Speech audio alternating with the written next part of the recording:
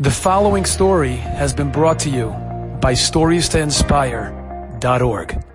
You heard of Rav Steinman, Rav Aaron Leib Steinman. He passed away a few years ago.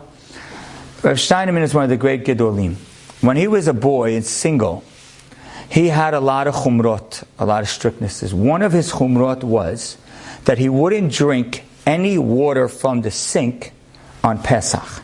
That means any water that was going to go into his system on Pesach needed to be bottled before.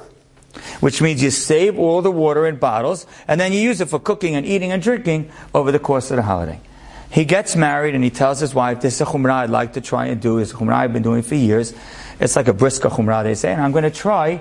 Can you please put all the water in bottles before the holiday so that we could use it prepare for the entire 8 days, so that I can use it pre-bottled.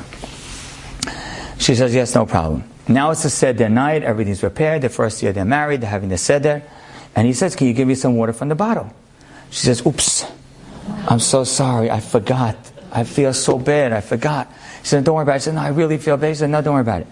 It's okay, it's just a chumrah. Just give me a cup of water from the sink, it's fine. She really feels bad. But with the whole holiday, he drinks from the sink, no problem. The next year, he drinks from the sink again. Because he says, I don't want to remind my wife of the pain she was in last year by forgetting, so I'm going to drink from the sink this holiday again. The next year, he drank from the sink again, because he didn't want to even 2 years later remind her of the pain of that when they first got married. 65 years of marriage, a chumrah that he held of, he never did, to never remind his wife of the pain of the first year. After 65 years, she passed away. The next Pesach, he tells his children, guys, can you put the bottled water? He says, wait, Abba, what, you're starting a chumrah at 98? What are we doing? He says, no, I really had this the whole time. I just never wanted to do it because I never wanted to remind your mother of the pain she had in that first year. How crazy is that story? How great is that? Because I'm just thinking about if it was me. If it was me, the next Pesach, there would be Poland Spring bottles on the counter. Honey, reminder, don't forget this time. And I still love you. That's what I would do. To not do it 65 years, but still hold on to it when he's in his 90s and she passes away because he still holds of it but doesn't want to do it. That's what gold looks like.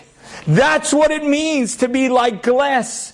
The Aron in the Kodesh HaKodashim that was almost never seen by the human eye reflects what we need to be more than any vessel on the planet. Because that vessel is what every really good person is. That vessel, and you and I hope to be gold inside and out. Thank you. Enjoyed this story? Come again. Bring a friend. StoriesToInspire.org